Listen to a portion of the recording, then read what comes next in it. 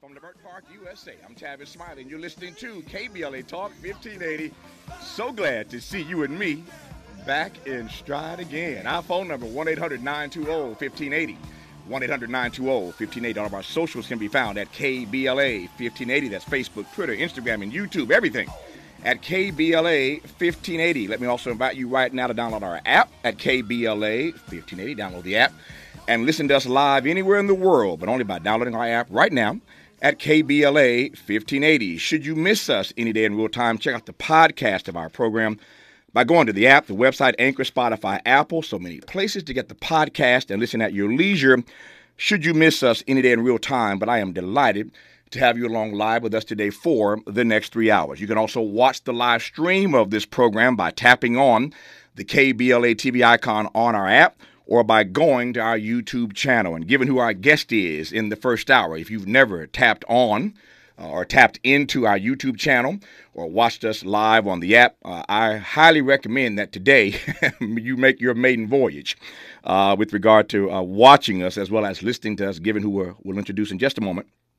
as our guest in the first hour today. Let me also invite you to follow me on Facebook and Instagram at The Real Tavis Smiley and get Twitter updates at Tavis Smiley. Another great show on tap for you today. We're going to try to squeeze an 80-pound show into a 45-pound bag.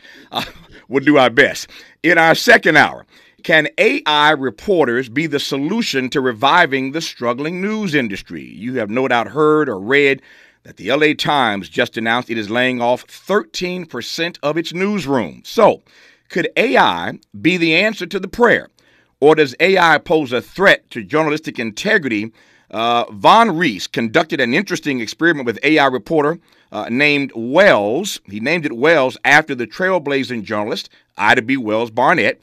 And most folk could not differentiate between articles generated by Wells versus articles written by humans. Von Rees on AI generated news content joins us live in studio today in our second hour. In our third hour, two conversations. Up first, Emmy Award-winning comedian, talk show host, and best-selling author Shaletta Brundage on honoring the boss ladies in our midst. I love that, honoring the boss ladies in our midst. And on the B side of hour three, our regular contributor Connie Rice on the Justice Department informing former President Donald Trump yesterday that he is the target in the classified documents probe, which suggests to many legal experts that a federal indictment is on the way. We will see what Connie has to say about all of that. Mike Pence's town hall on CNN last evening and more in this ever-evolving race for the White House. And speaking of the ever-evolving race for the White House, I am pleased to have live in studio at KBLA Talk 1580 right now the recently announced People's Party presidential candidate, Dr. Cornel West, who I'm delighted to welcome to the studios of KBLA Talk 1580. My dear brother, it's a blessing to see you. Brother, you know the Lord is smiling on me, allowing me to set eyes on you this close for this long, given our crazy lives and things, though, man. But I just want to say that KBLS, the greatest black talk network in the country, expanding, but most importantly, keeping the focus where it belongs, which is on the priceless poor and the precious working class folk, beginning on the chocolate side of town, but then spills over.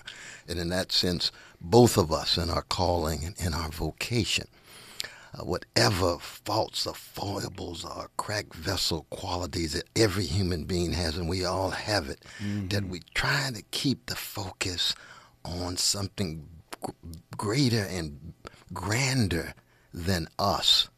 And that's what you've been able to do, though, brother. That's what you've been able to do. Was it almost, 35 years we first met, though, man? Yeah, it's been a while, brother. Lord have mercy. And then with Mom, you know, you the third son of Mom. I was just looking at your dedication to her for the covenant with Black America, the covenant in action. It just shows how blessed we are that we still just here, black men in our right mind, at least most days of the week. I mean, that's a spiritual achievement. Some days, I'm not even sure most. Some days of the week. No, but it means we're giving, we're serving, we're empowering others, and that's what it is all about. I was talking to my dear brother Mark Ridley Thomas. I love him so, respect him so, and he was saying how he said, please say hello to Brother Tavis when you come through. I said, absolutely. Yeah. You have been magnificent in your defense of his integrity given this assault that's taking place. But we all will continue to straighten our backs. We all will continue to move with a style, with a smile, with a humility, with an acknowledgement that even given whatever the circumstances, we bounce back strong. And that's good news, man. We living in some dim and some grim times. We're going to talk about it. There's a lot of that. A whole lot of that. As we say that part, there's a whole lot of that. That part. Let me commence, though, by saying happy belated birthday. We talked on the phone, of course. But Dr. West just turned 70 years young on June the 2nd. We celebrated what would have been Prince's 65th birthday yesterday. On June the 7th, man. Isn't that? Well, he's Jehovah's Witness. He didn't celebrate. We spending time with him. That's right. I would sneak in and give him a hug and things. That's for your birthday. Now, you know, Brother West, I'm not in that now. I said, brother, I'm sorry. I'm Baptist. I'm gut bucket black Baptist, loving you to death. I got to acknowledge your birthday, man. We celebrated what would have been his 65th yesterday. Missed that brother deeply. You and I spent some good times with him. And we celebrate your 70th birthday on the 2nd of June. Let me start with this. And I've got the whole hour, and we're going to make this hour commercial free. I want to spend as much time with you. You deserve a commercial free hour. Lord. So I want to just spend some time, good time in this hour talking to you. Let me start with this. The audience heard me say this a couple of days ago. I was actually on the air when the announcement came forth that you were running. So the phone lines at the studio lit up. My personal phone started buzzing like crazy. I checked it during the commercial break. And people kept asking, is it true? Is it true? Is it true? And I said, what?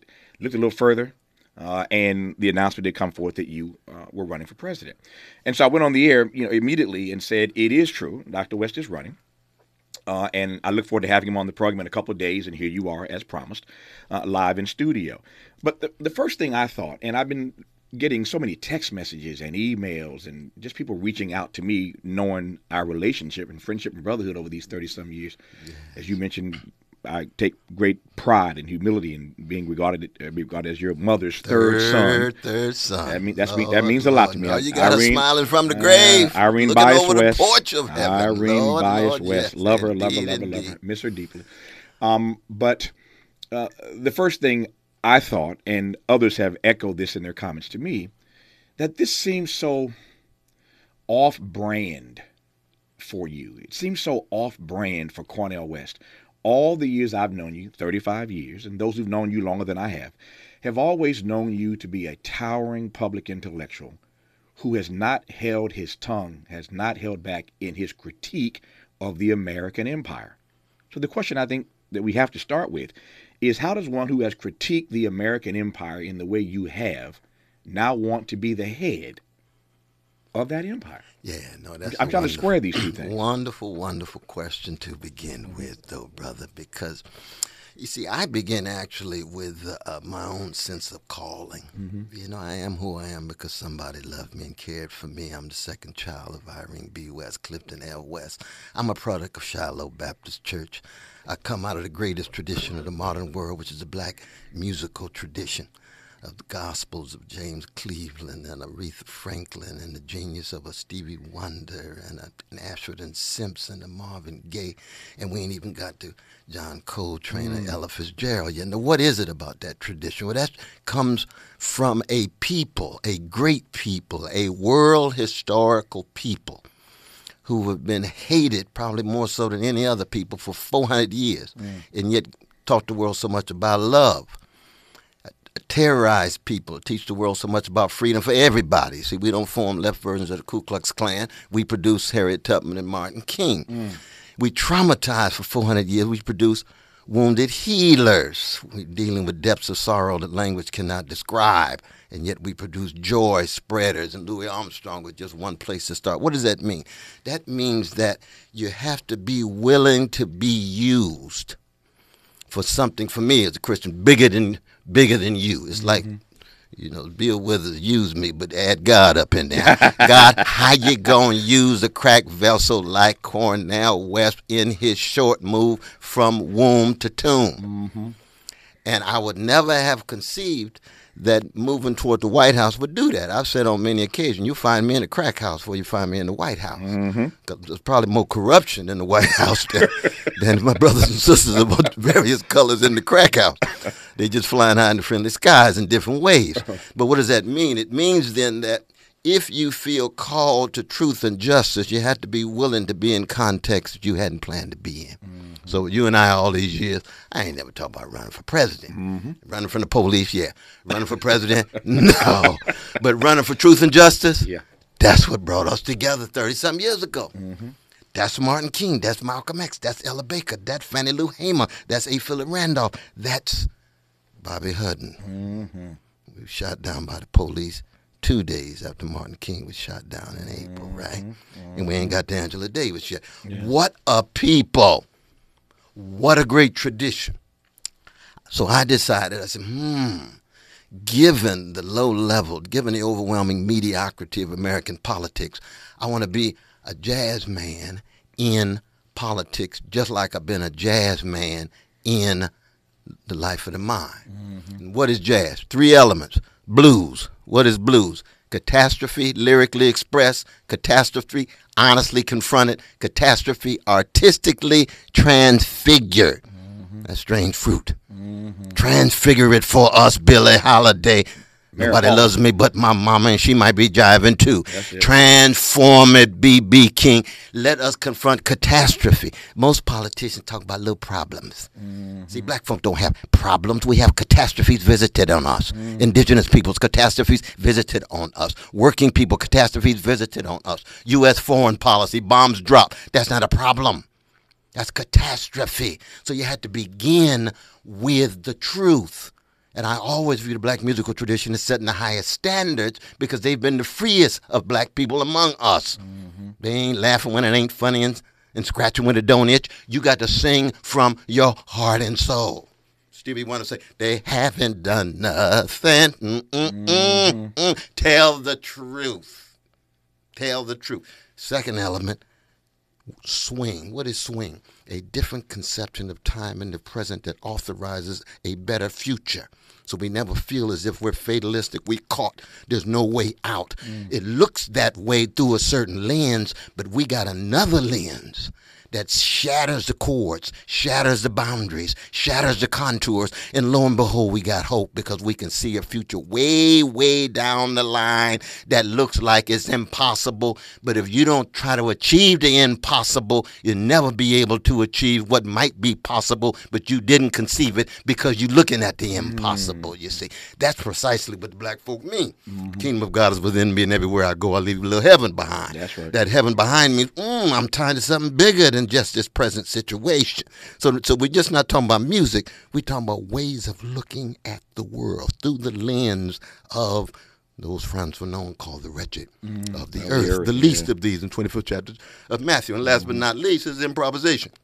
Flexible, fluid. You can't be dogmatic. You can't be ossified and petrified. You got to be willing to learn and listen. Well, American politics refuses catastrophe. Look at New York right now. Ecological catastrophe. Have we hit that head on? No. White supremacy. Major catastrophe. Slavery, Jim Crow, Jane Crow, mass incarceration, schools that are decrepit, indecent housing, not enough jobs with a living wage. That's not problems. Those are catastrophes visited on precious folk. Same would be true in terms of domestic violence for women. We can go on and on in this vicious attacks on our precious trans folk. They made in the image of God just like me and you. Gay brothers and lesbian sisters and so forth. You see, oppressed folk around the world. That is the greatest tradition of the modern world. And let us never forget the struggle for black freedom in the American empire has always been the democratic leaven in the American loaf. So that for me, to run for the head of the empire, if I'm taking that tradition with me, then I'm going to dismantle that empire in the name of those that I don't call everyday people. But critiquing and pushing that empire from the outside is fundamentally different than critiquing that empire on the inside. I was literally up all night last night thinking about you and preparing for this conversation.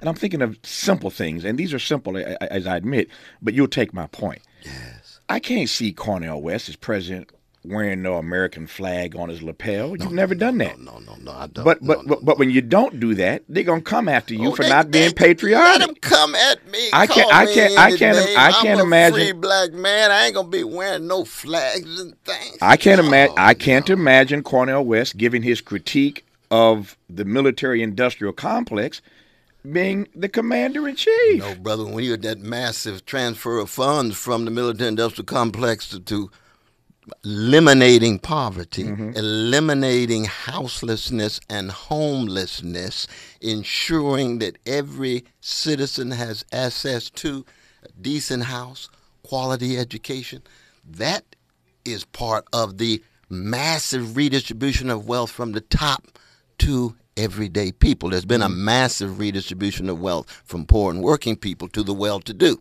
America has nothing against redistribution, only when it goes down. Does America have a problem of it? So in that sense, you're right. The same prophetic fire, the same commitment to everyday people, the same commitment to poor and working people will have to be manifest now within the halls of power. Now that's difficult. Most folk get in the halls of power. Ooh, what is it? What is our great anthem? Lift every voice to the city. You fall in love with the wine of the world, intoxicated with drunk with it, yeah. Drunk with it, absolutely. And that's a challenge, but that's a spiritual question. Yeah. That's a spiritual question. You see, when the jazz musicians shifted from the Apollo to Carnegie Hall, they still played the same thing. Same thing. Same thing. James, are you still going to play Get Up Off That Thing in Carnegie Hall? Yes, I am. Payback? Yes, I am. How come, James? I come from a great tradition, and we keep it funky. Speaking of funky, if 9/11, I'm staying with this military-industrial complex. Absolutely. 9/11 happens on your watch. Given who you are as a Christian, I want to come to that in a second. Lewis Baldwin was on this program not long ago. Martin Luther King Jr. Yes, man. Vanderbilt, Lewis Baldwin. Yes. I want to raise an issue with you that he raised in our conversation. But given who you are as a Christian, given who you are as a follower of Dr. King, yes. 9/11 happens on your watch. What do you do? Well, the thing is, first you have to comfort those who are suffering. That's always the first thing. That's true in any situation. It could be in ghettos and hoods and barrios. It can be in the West Bank under Israeli occupation that's been vicious. It could be in Ukraine right now. It could be those suffering in Russia. I don't allow flags to get in the way of the rich humanity of people. And therefore, first, same when it hits America, you're in solidarity with the suffering, right? Then you come up with a response that does not reinforce the violence and the terror. Look at what happened in Afghanistan for 20 years, the longest war the United States has ever fought. And then after 20 years, freeze $7 billion, and 20 million of the 40 million precious brothers and sisters in Afghanistan are near starvation and they can't get food. That's the kind of thing you avoid. Sure. That's the kind of thing you avoid. So you proceed in such a way that you confront the catastrophe. You are sensitive and highly compassionate to those who have been victimized. But improvisation is a species of practical wisdom. It's not just a technical skill in music. You have to be able to make practical judgments to make sure you are not contributing more hatred, violence, terror in the world, even though you've been terrorized. But it's a brilliant response, but it's philosophical. Yes. What the American people are going to want if they drop a bomb on us is revenge. No, I'm not a revenge-driven president. So what do you do? I'm going to educate the American people and tell them that revenge is not the proper response. That's the response of empires who want to be great like Alexander the Great. I like to be great like Jesus. I like to be great like Fannie Lou Hamer. And somewhere I read, he or she is greatest among you will be your servant. Yeah.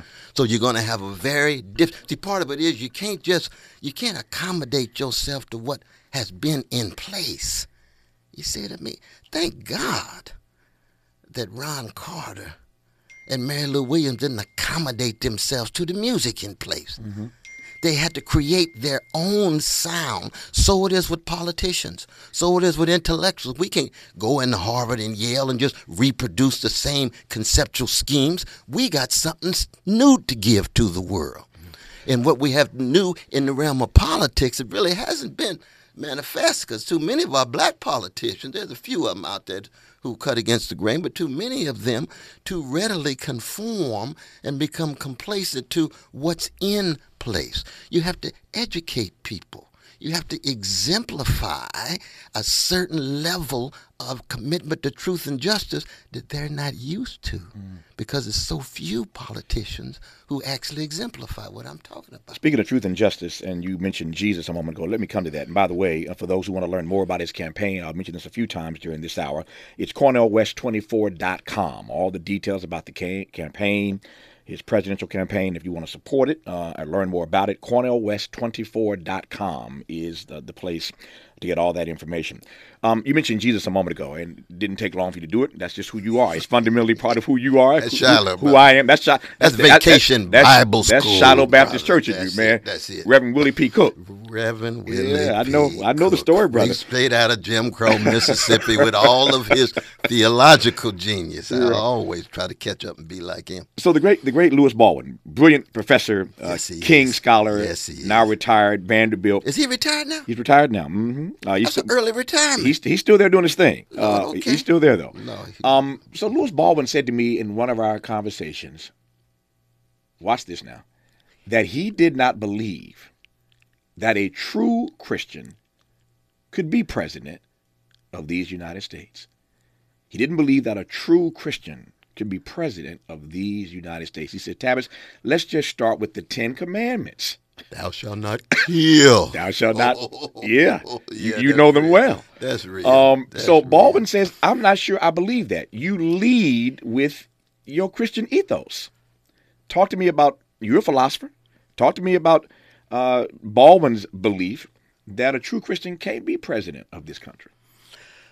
Well, I mean, one could argue that a true Christian can hardly exist in a world of such overwhelming hatred and greed and manipulation and domination. You have to be so much in the world but not of it. You have to be so much against the grain that when we say true Christian, you say, ooh, who do we know? I mean, I view Christians in part just trying to love their crooked neighbors with their crooked hearts and recognize they need a grace that sustains them in order to do that, so that they don't fall under the spell of forms of idolatry.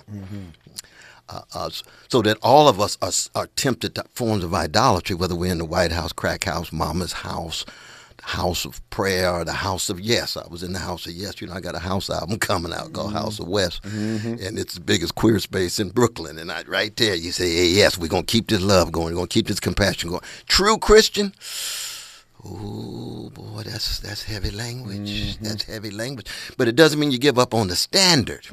That's the thing about it. Now, when you look at look at Jesus, now Jesus goes into the temple. The temple was the largest edifice on the other side of Rome. There's 400 Roman troops. He's got a ragtag group. He goes in to do what? Run out the money changers because of his love for poor people. He's not hating rich people. He's hating greed, organized greed. He's hating institutionalized indifference. He's hating routinized hatred, and he ends up on a cross. So then the question becomes, well, it's certainly true. You cannot be a follower of Jesus and be on Pontius Pilate's payroll and not say a word about poor people. That's true. Now, if you're following Jesus and end up in Pontius Pilate's office, you better have some spiritual armor. We back to Ephesians 6. You better put on the whole armor for that. But that's true for our jobs. That's true for our communities. Similar temptations. But my brother Baldwin has a strong point in that regard. And that's why I would have to be equipped spiritually and morally not to fall prey to the intoxications of power. Power corrupts. Absolute power corrupts absolutely.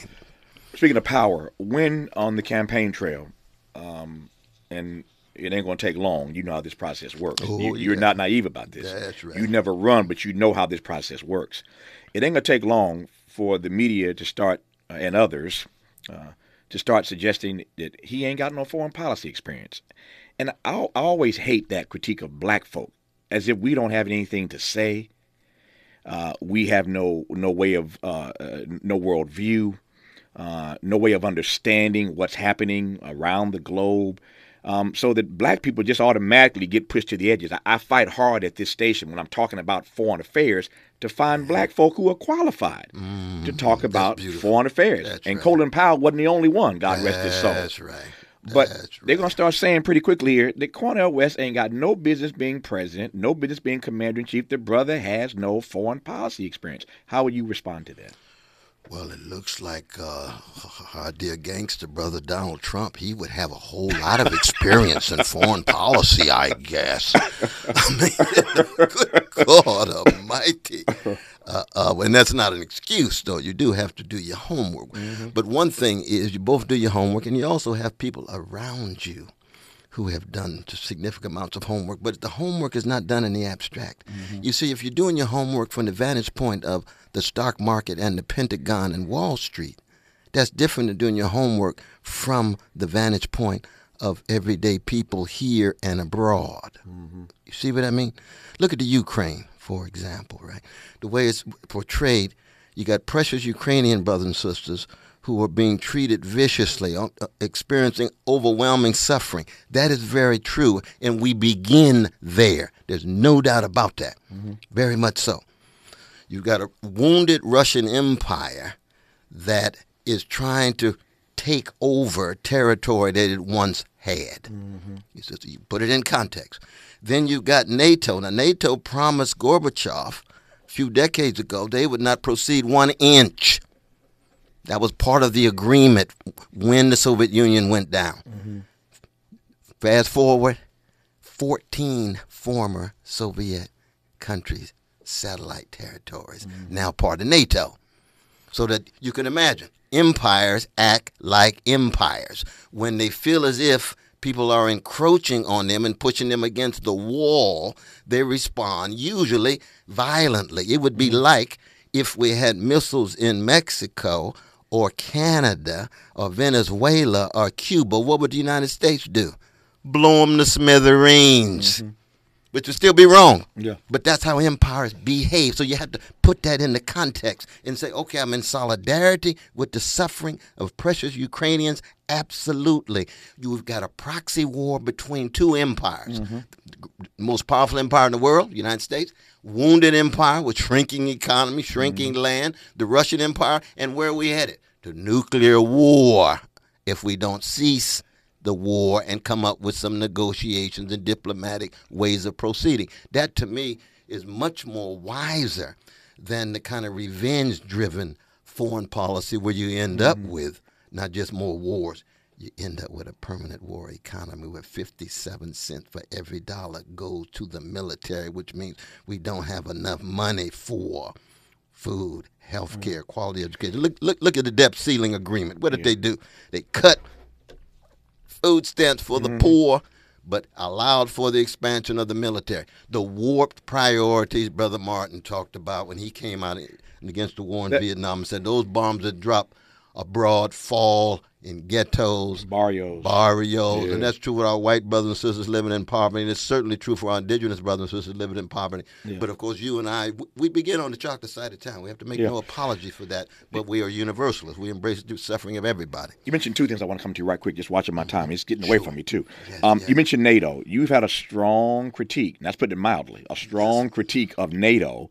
And as head of the American empire, you'd be a part of NATO. No, it would be fundamentally transformed. It would not look like what it looks like before. I'm with the Angela Davises and others when they talk about abolition, right? I don't want versions of poverty that are liberal and neoliberal so that some get something and others. No, I want the abolition of poverty. I want the abolition of mass incarceration, which is a crime against humanity. That does not mean that people who commit murders and so forth would not have places to go. All they got to do is look at Denmark, look at Finland. They still have rehabilitation places, but they're not places of solitary confinement. They're not places in solitary confinement as a form of torture. I want abolition. So it be true. I don't want NATO in its present form. Not at all. Other ways of coming up with public safety and protection can be conceived. That's what it means to look at the world through a different set of lenses. I'm thinking now of we were talking a moment ago about foreign policy experience. The truth is, Barack Obama didn't have no foreign policy experience when he became president, and he went on to serve, for 8 years. I raise him because I'm thinking now of his comment. You may recall years ago, somebody asked him about Mitch McConnell, and he said, "Would you want to have lunch with Mitch McConnell? Would you want to go play golf with Mitch McConnell?" He had no interest in hanging out with Mitch McConnell, and the critique of Obama during that era, as you recall, that he wouldn't play nice. He wouldn't do the circuit. He wouldn't invite the Republicans over for coffee and tea and spend time trying to get to understand them and to negotiate and get more policy, good public policy passed. That's Obama. Yeah. I'm talking now to Cornel West, and I'm trying to imagine how you would negotiate and deal with these rabid folk on the right. Yeah, but if you were president, I've been doing it all my life, man. Yeah. Harvard, Yale, Princeton provides many occasion and opportunity to deal with some right-wing, deeply conservative folk. Now, of course, my dear brother Robbie George, we like brothers. We travel around the country. He's got his own integrity, and that's very, very strong. And at the same time, we clash on fundamental issues. So in that sense, again, like a jazz man or woman, you're flexible. You move from one context to the next. Moving in whatever context, preserve your integrity just like you move in any house and preserve your integrity. I told my beloved wife, Anahita, she said, but honey, what's going to happen when you win? You're going to move into the White House? I said, I don't even want to move into the White House until every fellow citizen has a house. That's the spirit. So where you going to live? That's the spirit of it. Where you going to live, Doc? The Lord take care of me. Because it ain't about living in the house. That house was built by enslaved Africans. It's a matter of witness and bearing witness. If they say, well, the only place you could stay is in the White House because that's the only place you can procure your security, then that's different because it's not just me. That has to do with my loved ones and things. You see what I mean? But it's the spirit of it. That's the important thing. You can put a tuxedo on Curtis Mayfield in the Lyric Theater in Chicago, and he gonna be as soulful and magnificent there as he was in Mike's Basement After Dark on the south side of Chicago. That's the genius of Curtis. That sets the standard. That's how we ought to proceed, not just as those in politics. You do the same thing in communications, man. With all of the temptations of trying not to speak the truth, trying not to lay bare the plight of the poor and working people. No, KBLA 1580 says we're going to put a smile on Ida B. Wells's face. Ooh, that's a different level. I know my dear brother Roland is crazy about Ida. Rightly so. Sister Hannah, too. Rightly so. That's the standard. That's the standard. Let me talk about, as a matter of fact, this came up in one of our conversations with a guest earlier this week. One of the great joys of my life, the great honors of my life, was having the opportunity to co-author with you that New York Times bestselling text, The Rich and the Rest of Us, a poverty manifesto, one of the great joys of my life. 24 books, but I've only written one with Cornel West. We had a great time. And we had a great time putting that book together. Sister Cheryl. I ran her the other day in front of the Blue Note. Oh, wow. Yeah, Cheryl Woodruff was our editor on that text. That's right. And so I want to come to that because I am curious in this moment as president. It's one thing for you and me to be on a poverty tour around the country, another thing to write a text, another thing for you to do to engage all the work and witness you've engaged on poverty, income inequality, economic immobility, but you've done it from the outside. As president, how would you address the issue of poverty, income inequality, and economic immobility? One, I would lay bare what my priorities are. I would constitute a team that says we're going to use all of our creativity, fortitude, and courage to educate the country and say that our fate is inextricably bound to our precious poor and priceless working class folk, no matter what color, gender. And that using that bully pulpit, I would try to reshape the framework that we understand what it means to be American. I want to reintroduce America to the best of itself. And the best of America has been the Black freedom movement and the Black musical tradition.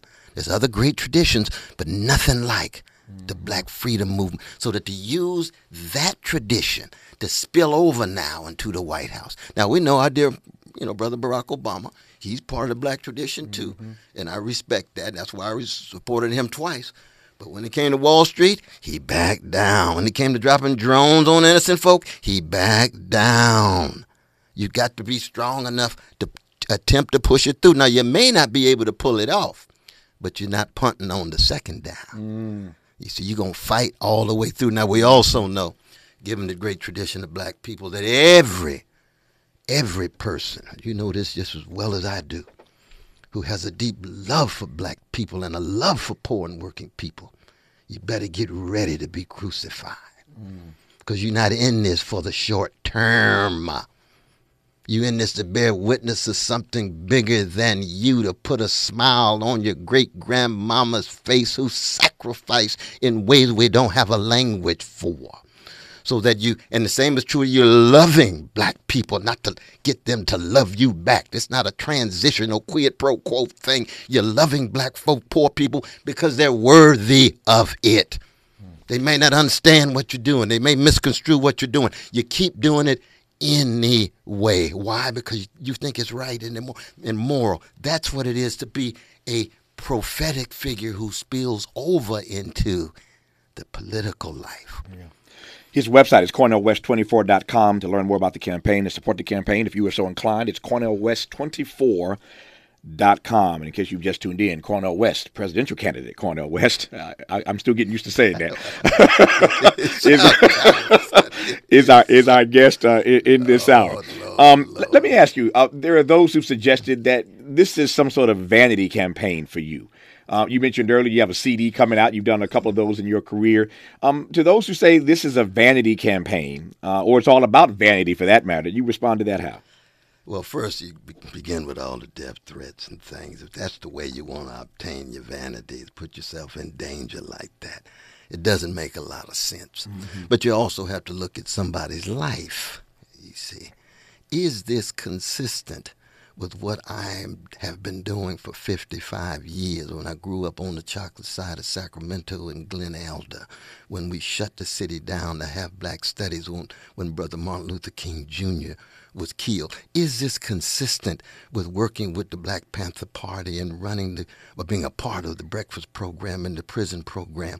Is this consistent with what we did, not just during Obama years, putting the stress on poor people, putting the stress on a foreign policy that would treat other nations with dignity, in Africa and Asia? Is this consistent with wrestling with what happened at Harvard over and over again, standing with Palestinian brothers and sisters, not because I'm anti-Jewish, but because if there was a Palestinian occupation of precious Jewish brothers and sisters, I would be in solidarity with them in the same way I'm in solidarity with an Israeli occupation of Palestinian brothers and sisters. It's a moral issue. It's a spiritual issue. And after all of that, if all they can see is vanity, I say, well, I got to learn, but I'm praying for you, but you did wrong. This is the last thing I need to be doing when I turn 70. Believe me, you. Speaking of Israel and Palestine, I'm glad you went there. It's on my list of things I wanted to, in the back of my mind at least, that I wanted to talk to you about. That, if ever there were a vexing issue for president after president after president, it is the Middle East. It is this Israel-Palestine tete-a-tete. As president, I know your critique well. The audience just heard some of it if they've never heard it before. I can only imagine that the Jewish community would have some serious questions about a Cornel West candidacy, that is, given some of your comments in the past. But as president, how would you navigate that conundrum? Well, it would be very similar to responding to any plight of oppressed people. I'm concerned about Muslims in China. I'm concerned about poor peoples in South Africa, even though you got a black government. You got a black middle-class government that's not addressing the needs of the black poor. Same would be true in other parts of the world. Dalits in India, Roma in Europe. Right now, my gay and lesbian and trans precious folk in Uganda. It's a moral and spiritual issue. And so it is with the Palestinians and the Israelis. What makes it difficult, of course, is that our precious Jewish brothers and sisters have been just so hated and terrorized for 2,000 years that they've always viewed themselves as underdogs, and rightly so. They've been so thoroughly mistreated, chronically so. And so after that indescribable Holocaust and the concentration camps, they were looking for places to go. They jumped out of the burning buildings of Europe and landed in the Middle East, but other people were also there. And yet they had to choose. And the Jewish community is never homogeneous. They always have a variety of different perspectives. Albert Einstein wanted cooperation in a binational state. He wanted, how do you coexist? Jabotinsky wanted domination. We must subjugate them, dominate them, engaging ethnic cleansing. Jabotinsky versus Einstein, very different. Both of them Jewish to the core. Just like today, Noam Chomsky, in deep solidarity with Palestinians based on his Jewish sensibilities. And then you got deeply conservative Jews. So that the crucial question becomes, again, the moral and the spiritual one. What does it mean to keep track of the least of these? And when you, I mean, my God, when you look at the occupation in West Bank and Gaza and so forth, and the killing of innocent Palestinians day in and day out. Just a few years ago, 551 Palestinian babies killed in 51 days, and not one American politician could say a mumbling word. That's morally disgraceful. You can't say never again and then at the same time allow for the killing of innocent folk and not say a mumbling word. You have to be never again across the board. Can the Jewish lobby handle that kind of truth? No, the Jewish lobby can't do it, but other Jewish brothers and sisters can, and especially the younger generation of Jewish brothers and sisters. You see, I am deeply committed to Jewish security because given that history, we can't allow for any Jewish massacre, massacre of our Jewish brothers and sisters. No way.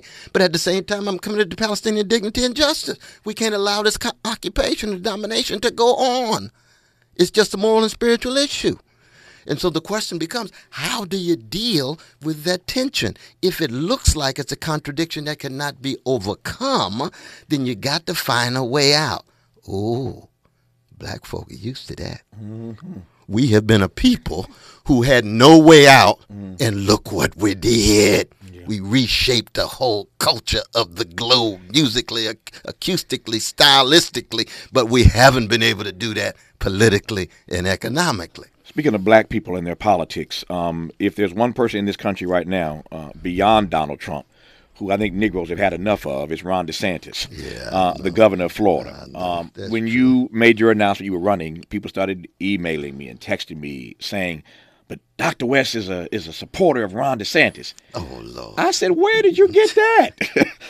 Lord. People are talking trash already. They did not read your op-ed in the Wall Street Journal, but there are people who are suggesting that you wrote something somewhere, again, not knowing the source, not having read what you said, that you are sympathetic to Ron DeSantis. So let me just give you the microphone now to set the record straight on what you did and did not say, how you do and don't feel about Ron DeSantis. Well, one is I'm a free black man who speak my mind, and when I agree or disagree with someone, I say it clearly. I say it candidly.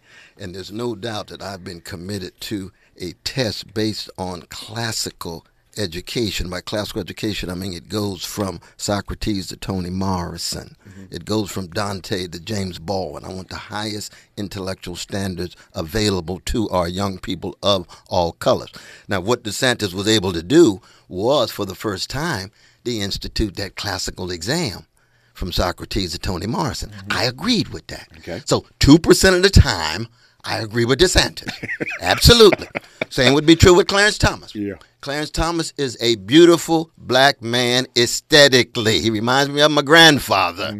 I'll defend his beauty, looks. When it comes to content, policy, I agree with him 2% of the time. Like a broken clock, huh? Well, no, clock got more time sometimes. Clock at least got two. At least got two. Like twice a day. Exactly. Absolutely. Yeah. But you have to be honest and candid with folks. You can't Right. be afraid to get, once you get locked into your silo, though, brother, it violates the anthem of black people. Because the anthem is not lift every echo, it's lift every voice. Thank God that Bootsy is not an echo. He's a voice. He transformed himself internally to become one of the great funk masters of the modern world. If he kept imitating Dyke and the Blazers out of Buffalo, he would never have been the Bootsy that we've come to love and know. You got to find your voice. Here again, we learn from Monk. We learn from the divine Sarah Vaughan. Not just entertainers, they are exemplars of a way of being in the world, seeing and feeling and hearing and courageously acting. And I tell you this, now that the whole world got the blues, now that the whole empire got the blues, we either learn something from a blues people or we lose everything. Speaking of those blues people, how are you going to respond to the critique that is sure to come? Even from some of those blues people. Oh, Lord. Some black folk. Oh, black folk come at you all the time. Yeah, man. Don't I know?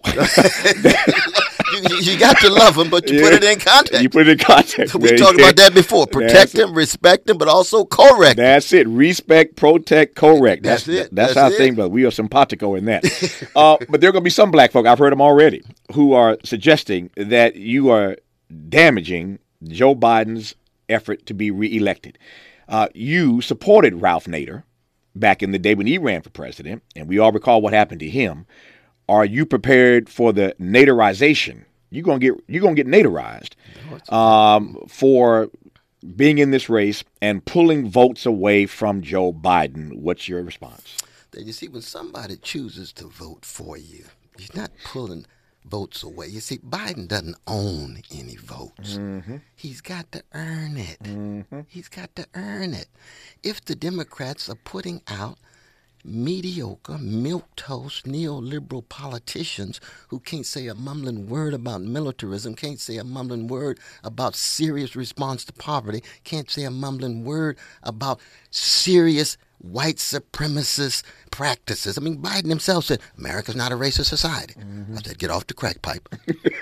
Here come Kamala Harris. What did she say? Same thing. Same thing. Yeah. Here come Clyburn. What did he say? Same well, there thing. might be some racist patches in the country. Tell the truth, y'all. Then he get in front of Howard and say what? The biggest threat of America is white supremacist threat. Oh, so you changed your mind, huh? In front of black folk. Tell the truth wherever you are. If they produce a candidate that spoke to the needs of precious poor and working class folk, they wouldn't have me. They wouldn't have to deal with that. They got a corporate wing in the Democratic Party that does not treat the progressive wing right. It's shown over and over again. You know, I supported Bernie twice. I supported Biden the last time. I did because I thought that Trump's fascism was such that we had to fight. Right. Does that mean then we're choosing between a neo-fascist catastrophe and a neoliberal disaster that every Democratic president can say, I'm not the almighty, but I am the alternative. You all have no other choice to vote for me. And then when he gets in there, he wouldn't be in there if it wasn't for black folks, especially black women. Yeah. To your point that if they came correct, they wouldn't need a Cornel West candidacy. Tell me about the People's Party. There are a lot of people asking questions. They know you, but don't know this party that you will be the nominee for in the not too distant future. So tell me about the People's Party. Who started it? Who's behind it? Who runs it? Tell me about it. Yeah, but it started as a breakoff from Brother Bernie Sanders' campaign of 2016. Brother Nick Brown and a number of others. We all came together. My dear sister Nita Turner and myself and others were there at the founding convention, looking again for a way out because the two-party system has become an impediment for the empowerment of poor and working people. And so even the black folk who often feel that's the only alternative because the other one is worse. It's the lesser evil argument, and it's plausible, but it's not always persuasive, because what happens is you get taken for granted. Black folk push Biden over the line, and yet when we ask him to support voting rights for black people and try to do away with the filibuster, you and Charles Blow and the others, what did he say? Not a mumbling word. You say, well, Brother Joe, this is a Keith Sweat moment. Something just ain't right. Come on, brother. And that's not just that. Yeah. We still got 33% of our precious children in poverty. 1 out of 5 across the board. Where is the attack on poverty? We got trillions of dollars for war and can't deal with the poverty of precious children?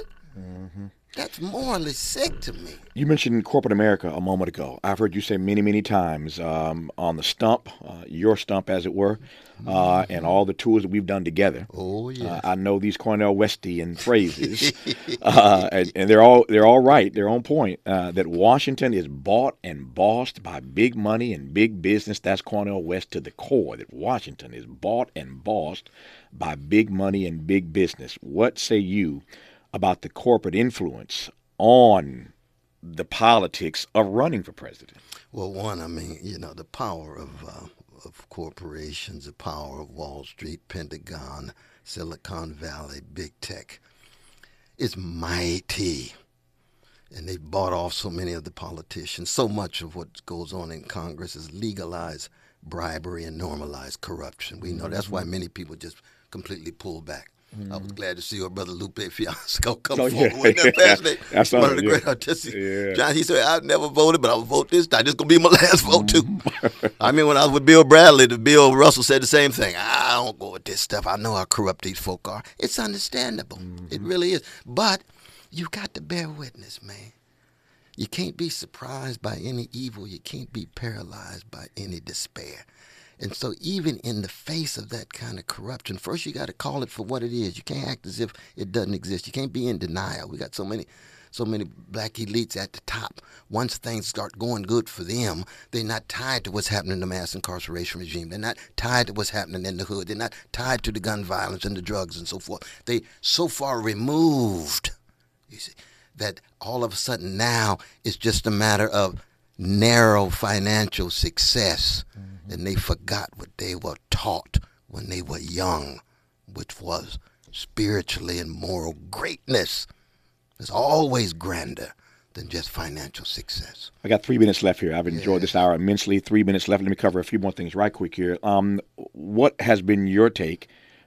I saw a brilliant piece, I thought, today written about you in USA Today. Oh, young brother. Morning. Yes, he did a good job. He did a good job covering your announcement and your views that others will hear in this campaign. So I appreciate the USA Today piece today. But broadly speaking, what's your take on the response so far to your announcement? Well, it's been surprising. I mean, I didn't think that there would be this day. I mean, and any time you're bearing witness, though, brother, you put it in the hands of the Lord, see how it's going to do, how it's going to unfold. And, we got, over 18 million response just to the video. I mean, good God almighty. They got folk now, even in the mainstream media, thinking about, Jesus Christ, Brother West might determine the election. How am I going to determine the election what People's Party just put in place 6 years ago? I just make a decision. Now, I know the tradition of black folk is tremendous, right? but if it catches fire, man, we discussed that earlier. And I do believe I'm running to win now. Ain't no, I'm coming out of the blocks to win. You going to the end? You going to stay into the end? Man, witness till the end. There ain't no doubt about that. But I also have to be, self-critical. I got to learn. I got to listen. I can't be a jazz man, though, man, and not cultivate what Ella Baker called receptivity. Yeah. You got to be able to take it in, to grow and mature. Listen to you. Listen to other voices. I listen to conservative voices, centrist voices. But I'm always fortified against those who are trying to crush not me, but crush the vulnerable and render their suffering invisible. See, that's where my righteous indignation really takes off. But we always want to stand with grace and dignity, with courage and compassion, with malice toward none, but with a righteous indignation against any form of injustice, with style and a smile, because you always got a spiritual and an artistic dimension to it, though, brother. You got to have fun. You got to have joy. Oh, yeah. While you're getting ready to get lied on. Yeah. Well, you're going to do that. You're going to have some fun. I'm going to have That's part of who you are. That's the truth. I've got 45 seconds left. Sure enough. Beyond the obvious, winning the presidential election, what would you consider a successful presidential bid? Well, I don't look at the world in terms of success, though. I'm not called to be successful. I'm about greatness for you. Witness. That's right. If I can keep alive the great tradition of the grand people who produced me, if I can put a face on Irene B. West's face, a smile on her face, that for me is greatness. So I don't measure what I'm doing simply by the success of the world. I really don't. I'm in it, but not of the world. I take that very, very seriously, and I think that's been one of the great gifts of black freedom fighters for 400 years. As I said earlier, I got to get used to saying it. Presidential candidate Dr. Cornel West has been our guest in this hour. I've enjoyed this immensely. I hope you have as well, and learned a great deal more about him, about why he's running. Of course, there'll be 1,000 interviews he'll do, millions perhaps. We're starting right here, He's starting in KBLA, and I appreciate it.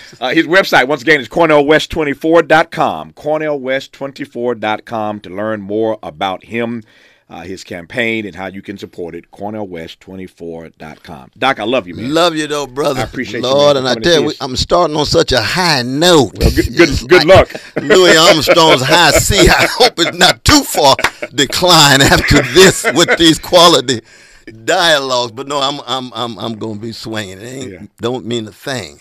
If it ain't got that swing. Do-wop, do-wop, do-wop, do-wop. I'm telling you. Hour 2 of Tavis Smiley after news and traffic and sports on KBLA Talk 1580.